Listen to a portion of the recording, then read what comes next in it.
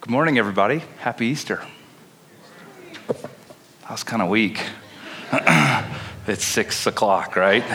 It's early. Well, here's a question for you. I want to start by asking you something. Who loves Reese's Peanut Butter Cups? Oh, wow, right back there. Yes! I have one more. Anyone? All right there. Reese's, no, don't take that one. Don't take that one. No. I like Reese's. Well, you'll have to wait.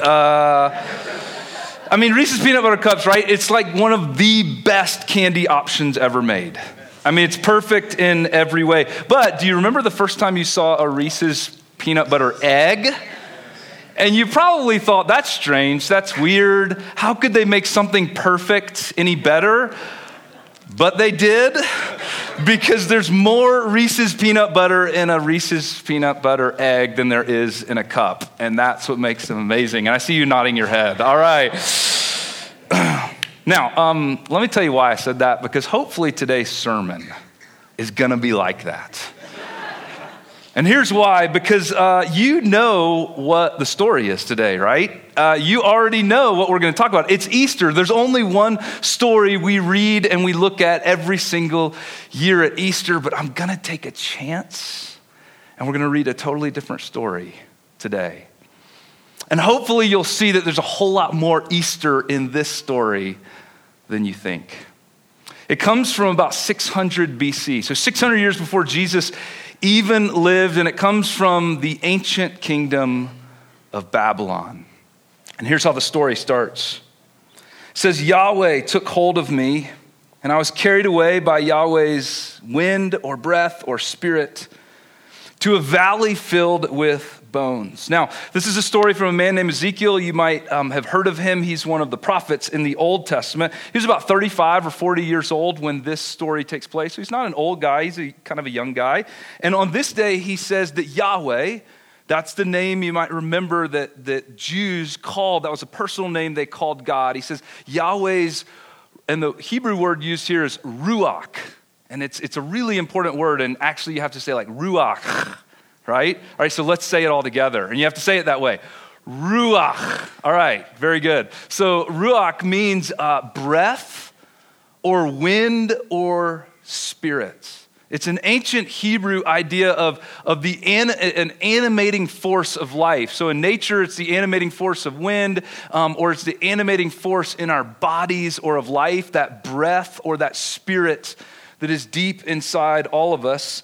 And so he says that one day, Yahweh's, God's breath or wind or spirit carried him away. Now, this is probably not literal. It's not a story meant to be taken literally. He's speaking figuratively because Ezekiel would often have these ecstatic experiences, and they were usually visions that God gave him that he was then supposed to pass along as a prophet to the general people of Israel. So this is his way of saying, one day God carried me away in my heart or in my soul or in my mind or in my imagination, and I found myself in this huge valley full of bones.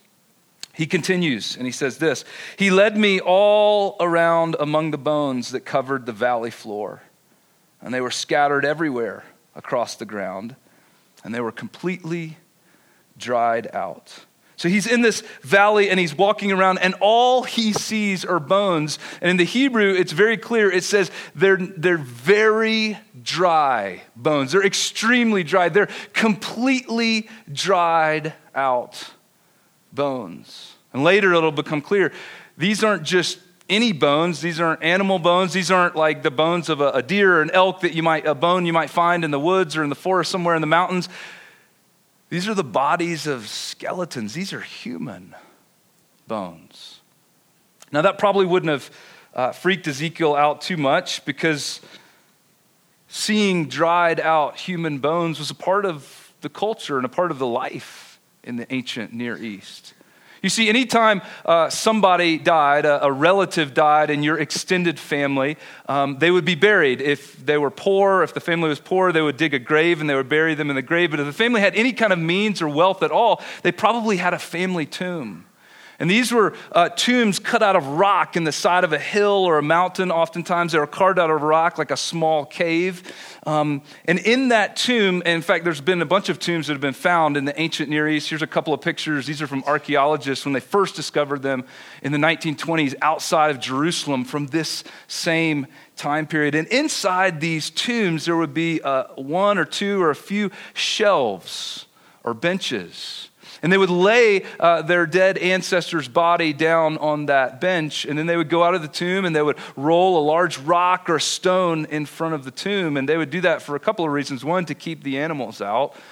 But secondly, because things would get pretty bad in there. You wouldn't want to see or smell what was going on, because within a day or two, bacteria and chemical processes would begin to work its way on the flesh. Within few weeks, long-term decay would set in. And in the dry climate of Palestine, within 6 to 12 months, all that would be left would be dry and dusty bones.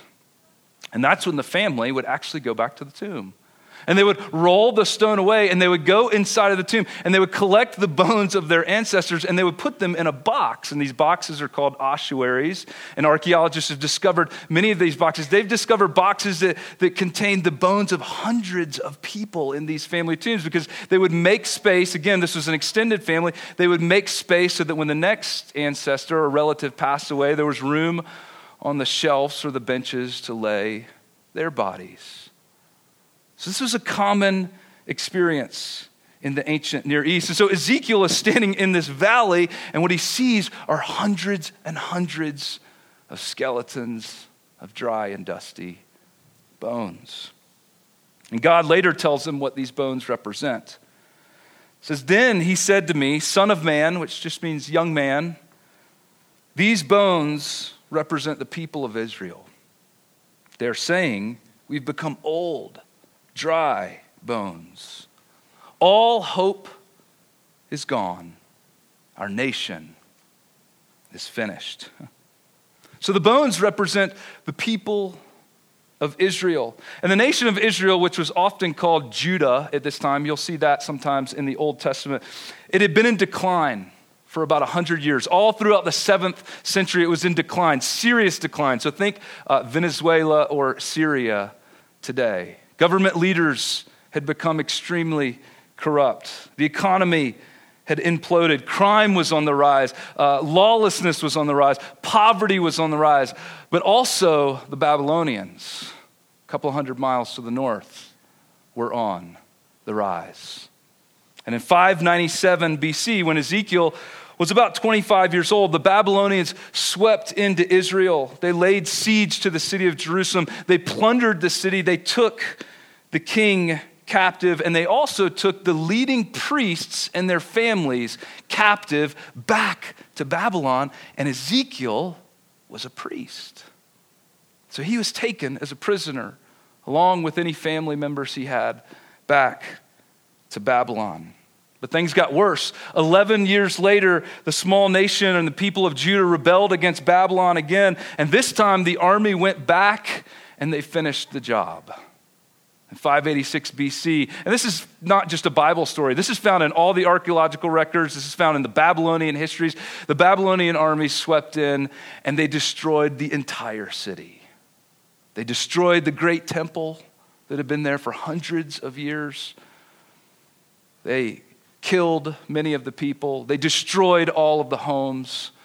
They took a few more leaders back to the nation of Babylon, and they slaughtered the rest. This nation of Judah or Israel that had existed for hundreds and hundreds of years, this nation that its proud people believed was the one hope of God, of Yahweh in the world, was now gone.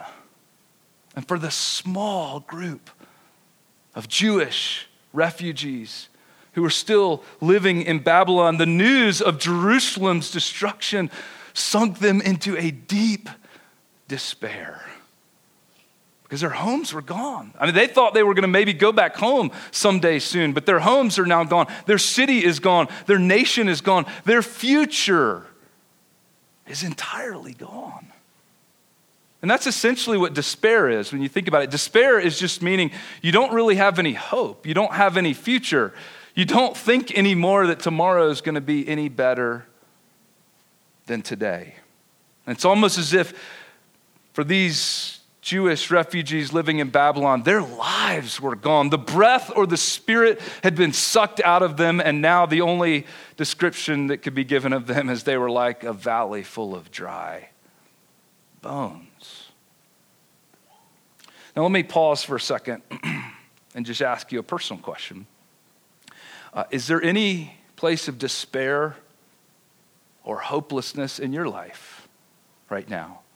Maybe not on the extreme levels that these refugees were going through at this time, but maybe your job is really hard. It's really old, it's really boring, and it doesn't seem like anything's ever going to change. And it just feels kind of hopeless. Or maybe going to school right now, whether you're in graduate school or college or high school or middle school, maybe it's getting really old and really tiring, and it's just like, is this ever going to get any better? No, it's not. Right? You feel that. It just feels like a place of despair. Or maybe you're lonely. Maybe you haven't found that one person that you thought you would find by now. Maybe you haven't found that community of people that you've been longing to find. It just doesn't seem like it's going to get any better. Maybe parenting feels hopeless right now. It's really hard and really tiring, and is it ever going to get any better, right? Maybe your financial situation feels that way. Maybe it's an issue with a relationship. Maybe it's somebody close to you. Maybe your marriage is feeling that way. I was talking with someone the other day whose marriage is sort of crumbling. And they looked at me in the eyes and they said, Norton, I'm going to be totally honest with you. I just don't have any hope anymore. None of us are immune to that kind of despair or that kind of hopelessness. And we don't want to admit it to others, and it's easy when we come to church to sort of put a nice face on. And sometimes we don't even want to admit it to ourselves. But we all have dry bones in our lives. And so Ezekiel's looking at all these bones, and then God asks him a question. Then he asked me, Son of man, can these bones become living people again? O sovereign Yahweh, I replied, you alone know the answer to that. So God says, can these bones become living people again? And Ezekiel has to be thinking, no, of course not. That's crazy. That's like asking, can cows fly, right? I mean, that's an absurd question. Bones don't come back to life. There's never been an Israelite who has gone and opened their ancestor's tomb and there's been a living person inside of there. Like, it just doesn't happen. That's a really dumb question, God. Now, he doesn't say that out loud, right? He's smarter than that. And so he says back to God, well, only you know the answer to that question. And so look at God, what God says next. Then he said to me, speak a prophetic message to these bones and say, dry bones, listen to the word of Yahweh. This is what sovereign Yahweh says. Look, I am going to put breath or wind or spirit, that's that word ruach, into you and make you live again. I will put flesh and muscles on you and I'll cover you with skin. I will put breath or wind or spirit into you and you will come to life. And then you will know that I am Yahweh. So basically, Ezekiel, start talking to these dead bones and telling them that there is hope and that I can put life and I can put breath and I can put spirit back into them. And Ezekiel tells us in the next verse, so I spoke this message just as he told me. And this is huge.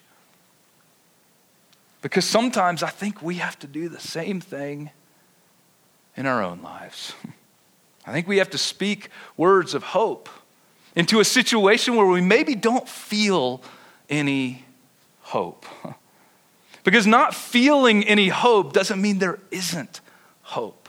Not feeling like there's a way forward doesn't mean there isn't a way forward. Not feeling like tomorrow's going to be better than today doesn't mean that tomorrow won't be better than today.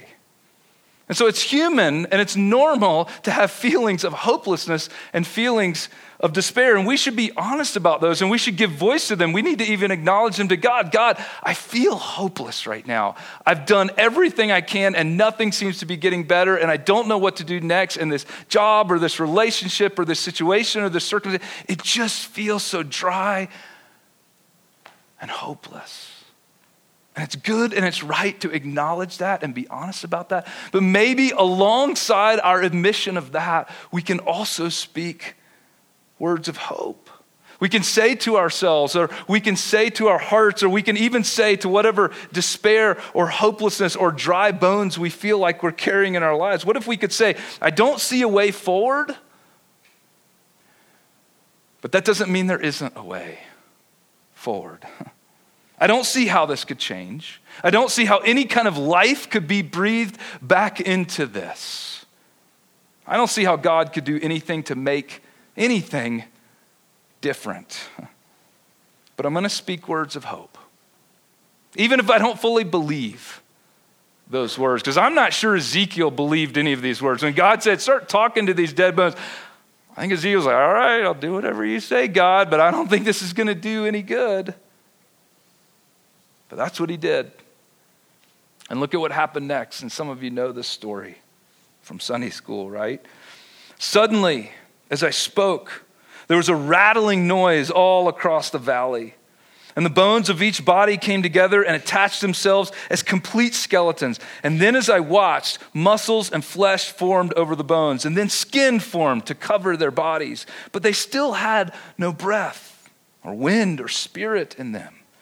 And so then he said to me, speak a prophetic message to the breath or the wind or the spirit, Son of man. Speak a prophetic message and say, this is what sovereign Yahweh says. Come, O breath or wind or spirit. Come from the four winds. Breathe into these dead bodies so that they may live again. So I spoke the message as he commanded, and breath or wind or spirit came into their bodies, and they all came to life, and they stood up on their feet, a great army.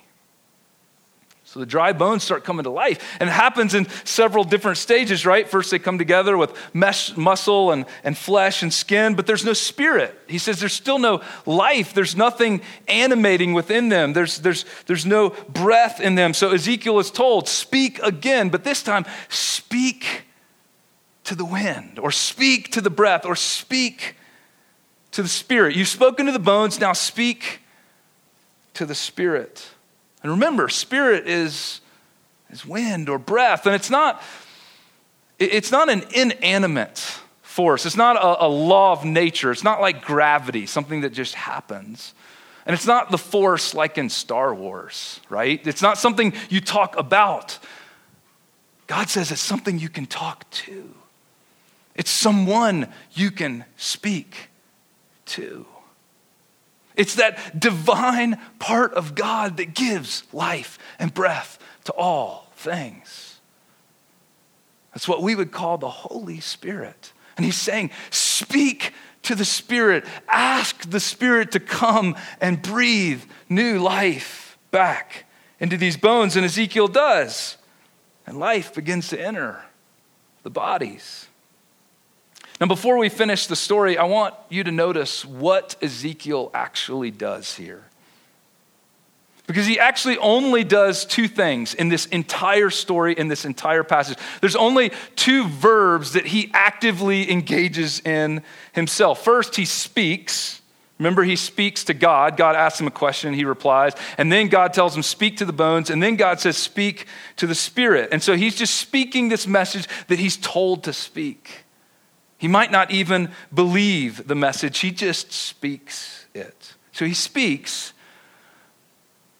but then he watches. He speaks the message, and then he watches what the Spirit does. And that's important.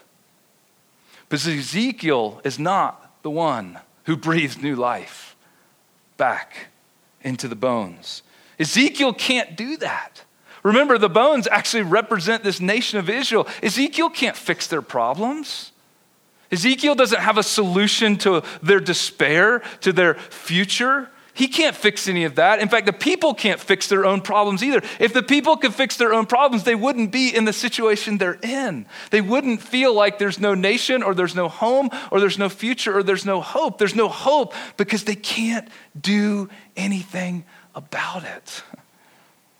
And what if we need to sometimes come to that same place of despair in our own lives to acknowledge, I can't fix this. I can't do anything about this. I don't have the resources. I don't have the solution here. My only hope is for God to do something about this. My only hope is for him to breathe new life into this because I can't do that myself. Now, that doesn't mean when God breathes new life into our lives and begins to create a new future, that doesn't mean God doesn't sometimes ask us to do things, right? Sometimes he does. Sometimes he says, as I'm breathing new life into you, you're going to have to step out in faith. You're going to have to do some things. You're going to have to break off that really toxic relationship. You might have to leave that job. You might have to take that job. You might have to go to a counselor because they have the answers that you don't. You might need to humble yourself in some ways that you've never humbled yourself before. But the focus of this story is not on what Ezekiel can do for the people. It's not on what the people can do for the people. The people are just a bunch of dry and dusty bones. There is no life in them to do anything. So God just says to Ezekiel, speak to the bones and speak to the spirit. And I know that doesn't make sense, but just do it. And Ezekiel does it, and then he just stands back and watches what God does. So maybe God is saying to you today, you need to speak words of hope to yourself. Or maybe there's somebody else that God has put in your life that you need to speak words of hope to. Maybe that's what you need to do. Or maybe you're someone here today and you're one of those people like me who can be very proud and very stubborn and always thinks they can fix themselves and doesn't ever want to admit that there's places or there's things or there's circumstances in their lives that we can't fix ourselves. And maybe God is saying to you, you need to come to that place where you realize only God can fix this. Only God can breathe life back into this. All you can do is wait and call out to him and then watch what he does. So Ezekiel speaks, he watches, and God does something amazing, and then God explains to him what it all meant. This is how it ends. He says, then God said to me, Son of man, these bones represent the people of Israel. That's the part we read before. Therefore, prophesy to them. This is what this all means. I want you to go to them and say, this is what sovereign Yahweh says. O my people, I will open your graves of exile, and I will cause you to rise again. And then I will bring you back to the land of Israel. And when this happens, O my people, you will know that I am Yahweh. I will put my spirit or my breath or my wind in you, and you will live again and return home to your own land. So God says, I'm going to come, I'm going to dig up the grave, or I'm going to come and I'm going to open up your tomb. Just like you would go and roll the stone away to your ancestor's tomb, and you would collect the bones of your dead ancestors, I'm going to come and I'm going to roll the stone away. I'm going to open up the tomb, and I'm going to cause you to rise up and live again. And the promise here is that the nation isn't actually dead. The people aren't actually dead. There is a future. And God's going to redeem it, and he's going to breathe new life back into them. And he's actually going to cause their nation to flourish again, and he's going to bring them back home to the land that they long for. And there's an echo here of a story in the past. The echo is of a story a long time ago when the Israelites were in slavery in Egypt. Day after day, year after year, they were hopeless. There was no future. But God saw them and he heard their cries. And he breathed new life into them. And he rescued them from slavery. And he brought them home to the promised land. And the vision says that God is going to do that again for these people. But the vision looks forward too. Right? It tells us the story of Jesus. Because on a Sunday morning, when women went to the tomb and they expected to find a dead body, a stone was already rolled away. And God had done something amazing and unexpected that nobody could have predicted and nobody could have ever imagined. And the Spirit had breathed life back into Jesus' body, and it caused him to rise again. But it wasn't just for Jesus' sake, and it wasn't just for those women's sake, and it wasn't just for the sake of that small group or that small band of Jesus' first followers. It was for all of our sakes. It was so that we could know there's always hope. And there's always the possibility of new life. And there's always a possibility of a new way forward. It was so that people could know if we trust in him and if we believe in him and if we follow him, there's always hope. And then we'll go through difficult times in life and we'll have those situations and we'll have those dry bones and we have to be honest about those and we can't avoid those. It doesn't mean life is perfect from now on. It means we'll still have those difficult places. But in the midst of those difficult places, there's a message for us to hear. And the message of Ezekiel and the message of Easter morning and the message that we all need to hear today is simple. There's always hope. There is always hope. Because the tomb was empty. Because the Spirit breathed new life. Tomorrow can be different. God can open your grave or open your tomb. And the Spirit can raise you up and breathe new life, and you can come back to life. And it might not happen in the way you expect, right? The way Jesus rose from the grave was in a way that nobody expected. But it can still happen. And the Spirit is still moving and he's still working and he's still breathing new life back into dry and dusty bones. And so we're going to sing a couple of more songs this morning, but I want us to just pause and reflect on that message for a moment. So would you just stand with me? Maybe close your eyes for a second.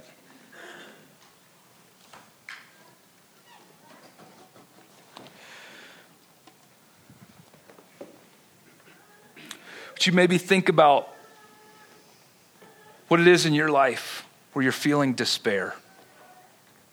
It might be something really big. It might be something you've been carrying for a long time.